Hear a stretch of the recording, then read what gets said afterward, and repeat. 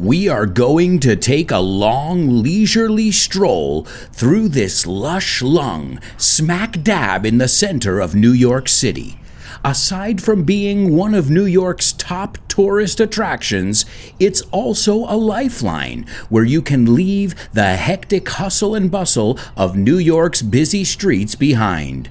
Join me as we go off the beaten path and stroll around stunning Central Park on today's FYI.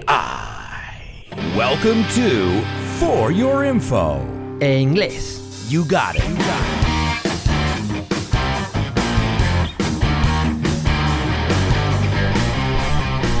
Hello, my amigos, and welcome one, welcome all. It's time for another exciting edition of FYI for Your Inglés. And I can't believe it, guys, but this is the 50th episode. That's right, the 50th episode of FYI. And the only reason we're at 50 episodes is thanks to you guys. So thank you so much for your constant support and for your recommendations. And as I always say, for learning and laughing with me. I hope you're enjoying the episodes, and remember, if you have any ideas for future episodes, just let me know. I'd love to hear from you. I'd love to get your feedback as well. And speaking of feedback, if you enjoy the show, don't forget to rate it wherever you listen to podcasts, well, because that helps us be seen by more people. It gives us more visibility. So that's another way to say thank you. That, and don't forget word of mouth. Telling your friends and your colleagues that there's a fun, exciting way to learn English, and you'll learn other things aside from English. And today we're going to learn about a place that is near and dear to my heart, a place that I've spent so many hours in, and it was so hard to decide what to talk about, because some places like Niagara Falls, well, I had to do a lot of research because I hadn't been there. But Central Park, I basically lived there, especially in the summer months. So you're going to get some first-hand experience. And even though some of you, or most of you, or some, I don't want to say most of you, but some of you have never been to Central Park, I beg to differ. Te llevo la contraria, because you've been there. You've been there so many times in movies, and it's just a part of our culture now. And when I say our culture, I don't mean New York's culture. I don't mean the U.S. culture. I mean the global culture. Who's not familiar with Central Park? And if you recall, last week we looked at Friends, which of course was supposed to take place in Central Park, but it didn't. So I figured today we could revisit this amazing park right smack dab in the center of New York City. And smack dab in the center is en todo el meollo. I started off by saying we're going to take a long, leisurely stroll. Let's pronounce that word, leisurely. And if we look at the root, it's leisure, which is ocio. The British pronounce it leisure, que rima con pleasure. And we say leisure in the United States. So obviously that's the correct way. No, I'm just kidding, British friends. But leisurely means pausado, sin prisas. It means, that you're not in a hurry. You're not in a rush. No vas con mucha prisa. So a long, leisurely stroll, and a stroll is another way to say a walk. Now, it actually makes sense if you think about un carrito de bebé is called a stroller because, well, you take the baby for a stroll. Then I said we'll go through this lush lung. And I love the word lush. I try and use this word a lot in Spanish too. I guess it's a good way to describe the north of Spain. It is lush. Frondoso, lush, very, very green. But it's funny because this word has a secondary meaning as well. A lush is also an alcoholic, but I mean green in this way. So we will stroll through this lush lung, and that's a word you guys know as well, pulmón, because you say the same thing about Retiro in Madrid, for example. So this lush lung, smack dab in the center of New York City. Then I said, aside from being being one of New York's top tourist attractions, mucho té, it's also a lifeline. And we've looked at the word lifeline, but we looked at it in another way. Sustento. We looked at it as livelihood, which would be kind of, the money. But lifeline is also cuerda salvavidas. So it literally gives life to the city. And then I said you can leave the hectic is a great word, ajetreado, the hectic hustle and bustle. And the hustle is la prisa, the bustle, el ajetreo, se suelen usar juntos. The hustle and bustle of New York's busy streets behind. And careful with that word, because I don't know why, but a lot of my students say basi, and it's not basi, it's busy. All right, so I said the hustle and bustle of New York's busy streets behind, and to leave behind is dejar atrás. I went on to say, join me as we go off the beaten path. And I love this expression. We may have looked at it on a past episode, but it's apartado, el camino menos transitado, because beaten es desgastado en este sentido. So join me as we go off the beaten path and stroll around, pasear, stunning Central Park. And stunning is impresionante, imponente. It is stunning. And it's stunning if you just think about the sheer size of it, which we will look at later in the episode. We'll look at some dimensions. But just to give you an idea of how popular this park is, it receives around 42 million visitors per year. And you know what the greatest part is? It's free. Okay, the zoo isn't free. El zoo, que se pronuncia zoo, that part isn't free. But in general, it's free. You can walk around the park and see the sights. And in the bonus part of today's show, I'm going to give you my personal recommendations, tell you some of my favorite hidden spots, sitios un poco ocultos, menos conocidos, or as we just learned, some spots that are off the beaten path. So that's going to be in the bonus part of today's show. And just a reminder, guys, there's a bonus part of this show every week, which is exclusively for patrons. And if you're interested in finding out more about joining my curious community on Patreon, you can go over to patreon.com/Alberto Alonso and find out about getting bonus audio, getting PDF documents that accompany all the different episodes to help you really get the vocabulary and assimilate it, and of course put it into practice. And if you're in the higher levels, you can even get weekly and monthly classes with me. So if you want to get more information, you can go on over to patreon.com/Alberto Alonso. And while we're at it, I want to just send a shout out to all my patrons. Thank you so much. There's over 100 of us now. Somos más que 100. And I'll send a special shout out to my super duper students, Francisco, Tony, Roberto, Diego, Jose Maria, Mila, Alex, Patricio, Edgar, Carmen, Loles, and Diana. And if you noticed, I just included my interstellar students in there as well. So thank you to all my students, all my patrons. The word patron is mecena. This show would not be possible without you. So those of you who enjoy this program, you should thank them too. And guys, keep up the great work. I've seen many of you making tremendous progress, and I'm very proud of you, and you should be proud of yourselves. So if you guys want more information, go over to patreon.com/Alberto Alonso, or contact me and I'll send you a free sample. So let's get back to Central Park, because I'm eager es con muchas ganas. I'm itching es tener el mono. I'm itching to go to New York, and especially Central Park.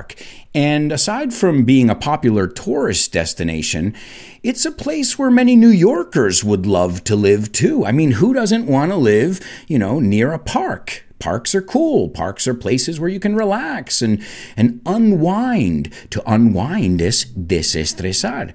And so, of course, people know that. It's no secret, and that's why Times Square, well, that too, but I'm talking about Central Park and the surrounding area, some of the most expensive real estate, inmobiliaria, some of the most expensive real estate in the world. I mean, people are dying to live on Central Park West or Central Park East. We know, I can tell you somebody who I know who lives on Central Park West, and that is Yoko Ono. She still lives over there. And we're going to talk about John Lennon and strawberry fields and all that fun stuff a little bit later on. But if you can afford it, si lo puedes costear, that is the place to be in New York City. And you've got everything just a stone's throw or a hop, skip, and a jump, a tiro de piedra. You've got Times Square, which there's an episode on Times Square. You've got Museum Mile, some of the greatest museums in the world concentrated in one area right next to Central Park. And we didn't even mention the views. I can't even imagine some of the views from those penthouses. A penthouse es un ático. Just be careful because that's a false friend. The word attic in English is buhardilla, I think, where you save things or you put things away for the winter. It's let me sum it up. It's where you keep your Christmas tree. It's a place where you store things, almacenar. So whatever view you get of Central Park, whether it's from a penthouse or whether you're smack dab in the center of the park, it's always going to be special. It's always going to be breathtaking. But let's take a look at some of the history of Central Park.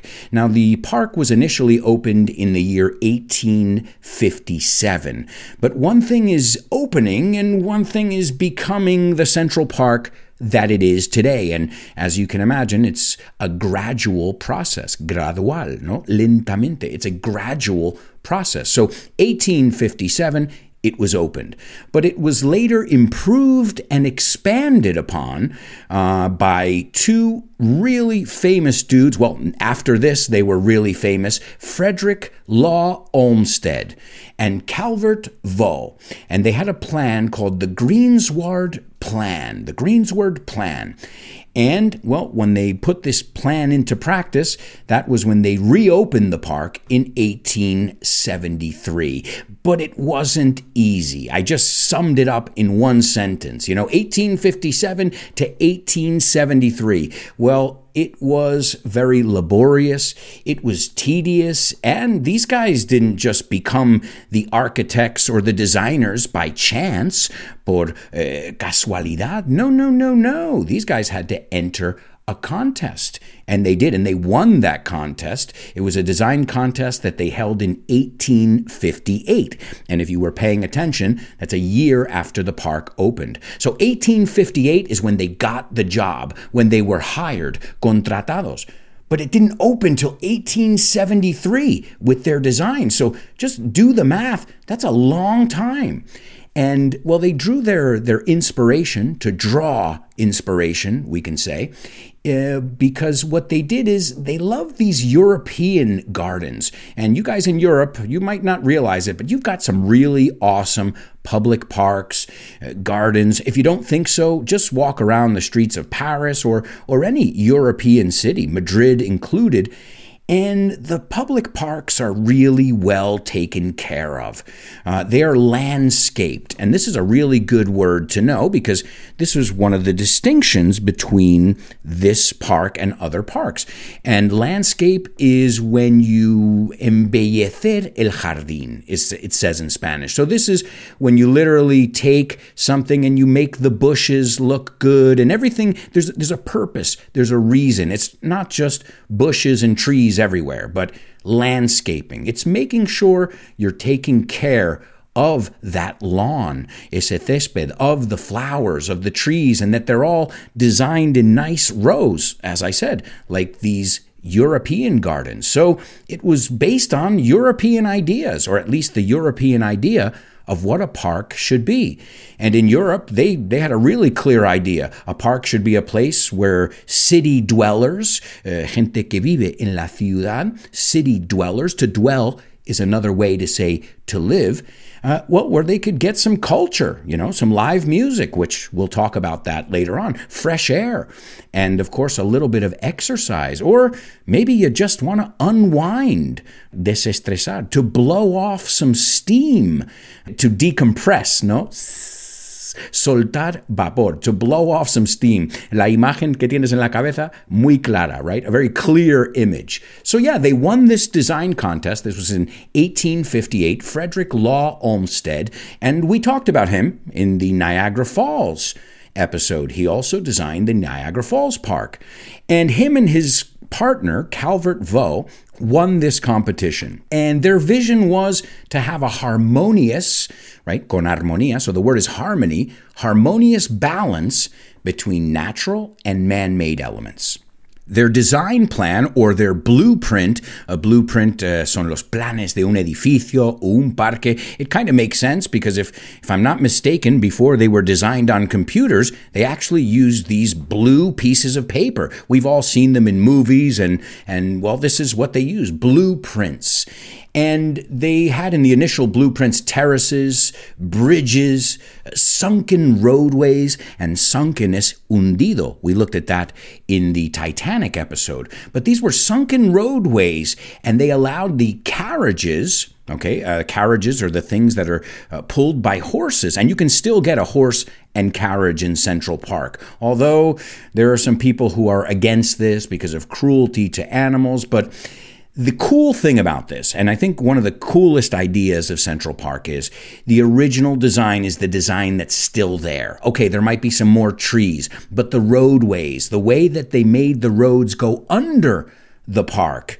This way it wouldn't interrupt, the people who were sitting there having a nice time or getting tan, bronceándose, didn't have to worry about horses walking by and pooping. And so these roadways were designed to go under the park so it wouldn't disrupt these people. And of course, when the automobile came onto the scene, well, the park was designed so well that they didn't have to redesign that part. Okay, they might have had to widen, hacerlo un poco más amplio, but the original design was perfect. It let cars and vehicles get around the park without going through the park. So what's the solution? Go under. And New Yorkers are famous for that in general, their ingenuity. And I'll tell you something, you can see the Dutch influence. You can feel the Dutch influence. They're good engineers as well, and they're known for their ingenuity. And you can still see that in Central Park. And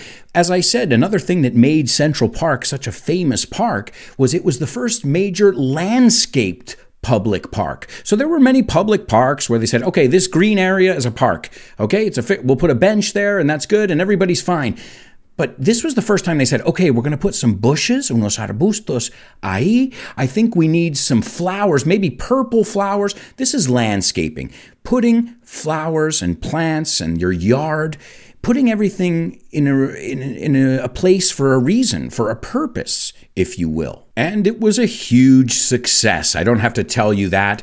It worked so well that they were asked to work on more public projects. They also designed Brooklyn's Prospect Park, which it's not as popular as Central Park, obviously, but it is amazing nonetheless. Olmsted also, as I said, Niagara Falls, the grounds at the U.S. Capitol, also the World's Columbian Exposition in Chicago, which was a monumental World's Fair. And to this day, he is known as the founder of American landscape architecture, as they call it. But it was not easy. This was not an easy road for them to travel to get this park built. And now we'll talk a little bit about the construction. Well, as I said before, it was a tough task, a tough undertaking, right? To undertake something is emprenderlo, hacerlo. So it was a tough undertaking, but it kind of, I guess everybody could say it paid off, que dio frutos. It was worth it because today it is still one of the most popular parks. But it wasn't all roses and rainbows, and I said that on purpose. It was once filled with mud. Mud is barro. Swamps, which is muddy water, and it's not stable ground. And, of course, rocks. And the soil es el suelo, la tierra, was horrible. You couldn't grow anything there. So what did they do? They imported tons of topsoil from New Jersey, from the neighboring state of New Jersey, and they filled it in. So that's an interesting thing. Central Park in New York City is technically kind of half New Jersey if you count the ground. They used tons and tons of topsoil that they imported. They had dump trucks, and it's a very logical word because to dump is verter, and a dump truck, well, obviously, is this kind of truck. And there were rocks everywhere. It was a very rocky area, and they had to blow up this area. They used TNT.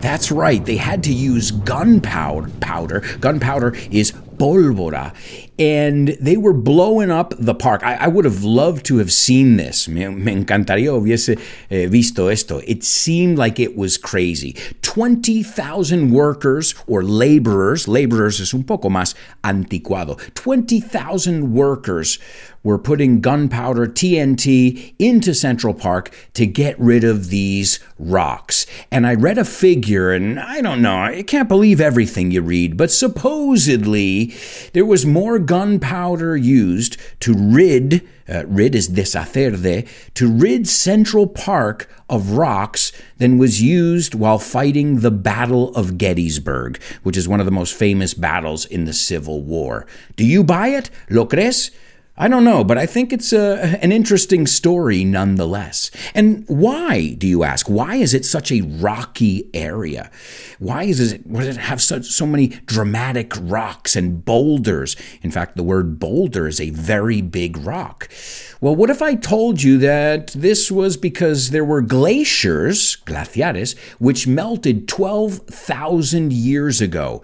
And you can still see that. I remember. Now, I didn't know because I don't know very much about geology, but there's a clear area and many areas where you can see the rock and where it cracked.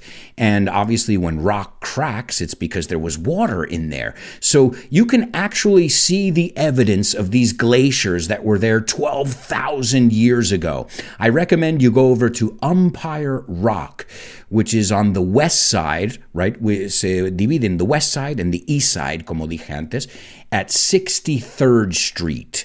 And this is near the ball fields. There are many ball fields as well, campos de béisbol or softball. I remember I played softball in Central Park with my company. I worked very, very close to Central Park, and I used to go there during my breaks.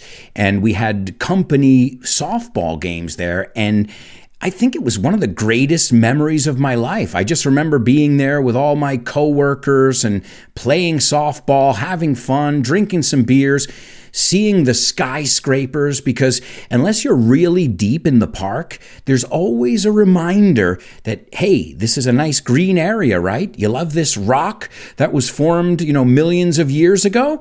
Well, guess what? That's another thing that makes New York so popular. It's skyscrapers and the fact that you can see these skyscrapers.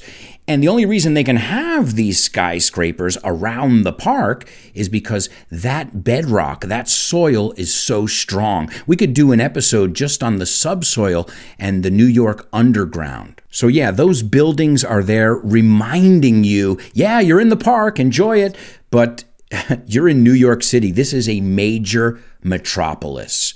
Now, developing the park cost an estimated $1 million. This was in developing it, developing costs, over $1 million. But the final bill, la factura final, the damage, como decimos, what's the damage? La dolorosa, ¿no? ¿Cuáles son los daños? $7.39 million. So I guess it was very over budget because their developing costs were $1 million, a little over $1 million. And then that's almost 7 times, $7.39 million. But there are many people who say, yeah, it may have been an expensive project.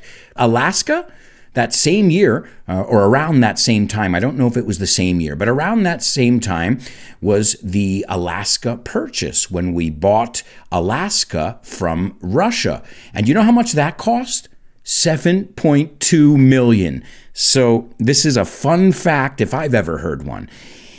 It cost more to build Central Park than to buy Alaska. Wow, what a deal. What a bargain. Vaya chollo. Now, just recently, there's been some history that came out about Central Park. This was in 2011, and Seneca Village, I believe, Seneca Village, and it was all but forgotten. It was a village that existed in the center of Central Park, or what is now Central Park.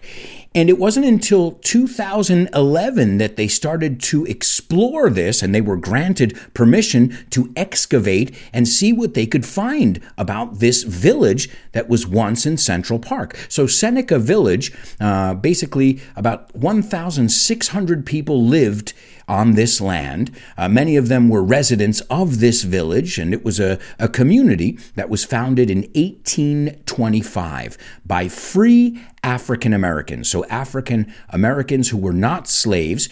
There were 3 churches on the grounds, 2 schools, and 3 cemeteries. There was also a large Irish population among that 1,600 people, and also some German residents. So it's another interesting story. The park had a life before it became a park, and there are a lot of people who criticize the way these people were removed from that area. This was in 1855. Seneca Village was totally destroyed in order to complete the park. And anybody who stayed behind, el que se quedaba atrás, was deemed es considerado a squatter, un ocupa. And it kind of makes sense, the word squatter, because to squat is estar en cuclillas. So if you're squatting, you're kind of temporarily there. You're not sitting or standing. And there's always that debate of, well, some say they were paid to leave the land, but others say they were forcibly evicted. And there's something called eminent domain. We can do an episode on that. Look that up. Búscate eminent domain. I think it basically says, summing up, that if the government wants to, they can take your property. And I don't know the whole story, but I imagine that, they took advantage of these people quite a bit. But the story is unfolding as we speak. Again, just in 2011, when they sent some excavators and some diggers, they found 250 bags full of material that they're going to go through and research and see what they can piece together, what they can put together about these people, the people who lived in Seneca Village. I'm sure it's fascinating, and maybe we'll do an episode on that in the future. I also promised you guys I was going to give you some dimensions, just to give you an idea of the size of Central Park. So Central Park is from 5th Avenue to 8th Avenue. We love defining our addresses by avenues. When I lived in New York, I lived on 28th between 7th and 8th. Toma. That's how we do it. So it's 5th Avenue and 8th Avenue, and it runs from 59th Street to 110th Street. It is, I looked it up in hectares because I know acres, but we use in the United States acres. But it's 341 hectares. It is 4 kilometers long and 0.8 kilometers wide. Now, if you do the math, that is larger than the country of Monaco. There are also 92.8 kilometers of footpaths or pedestrian paths, que son caminos para pasear, 7.2 kilometers of bridle trail. Bridle es de brida, for horses, so people can ride horses around the park as well. I mean, those are some impressive numbers. And I also remember the loop. There are 2 loops. There's a smaller loop and a larger loop that you can ride your bike, you can run. I used to rollerblade, iba en patinetes, and I remember rollerblading all around the park. It was great. And the loop, now that I look at it, it was pretty big, 9.8 kilometers. So you can go in a loop 9.8 kilometers and not see the same scenery twice. And don't forget, we've also got all kinds of sports. I said already softball and baseball, but maybe you're into bird watching or you're into yoga. Whatever you're into, you can find somebody doing it in Central Park. And it's cool because it's a place of expression, too. There are tons of performances. One of the most famous performances in Central Park was Simon and Garfunkel. I remember seeing Sting in Central Park for free. And I'm talking about the big performances. Every day you can find an orchestra or mimes around the park. It is just full of culture. And there are plenty of bodies of water, too. There are 7 man-made lakes and ponds, over 9,000 benches to sit down and relax on. And speaking of benches, I'm going to sit down and relax for a minute before we get to the bonus part of today's show. But I hope you'll join us in the bonus part when we take a stroll through Central Park. We're going to look at the decline of Central Park. That's right, there were 2 times when Central Park was in disrepair. It was falling apart. So we'll talk about that and how it came back, como volvió muchas veces. Also, we'll look at movies that take place there or that were filmed there. We'll also look at the fauna and some other animals and trees that we can find. And as I promised you, I'm going to tell you about my favorite spots, some hidden gems and some very well-known spots where you gotta get that picture. And we'll end this first part of the episode just by telling you guys, English can be fun. Puede ser divertido. It can be a walk in the park. And a walk in the park is something easy. You just have to make sure you enjoy the process. So guys, join me in the bonus part of today's FYI.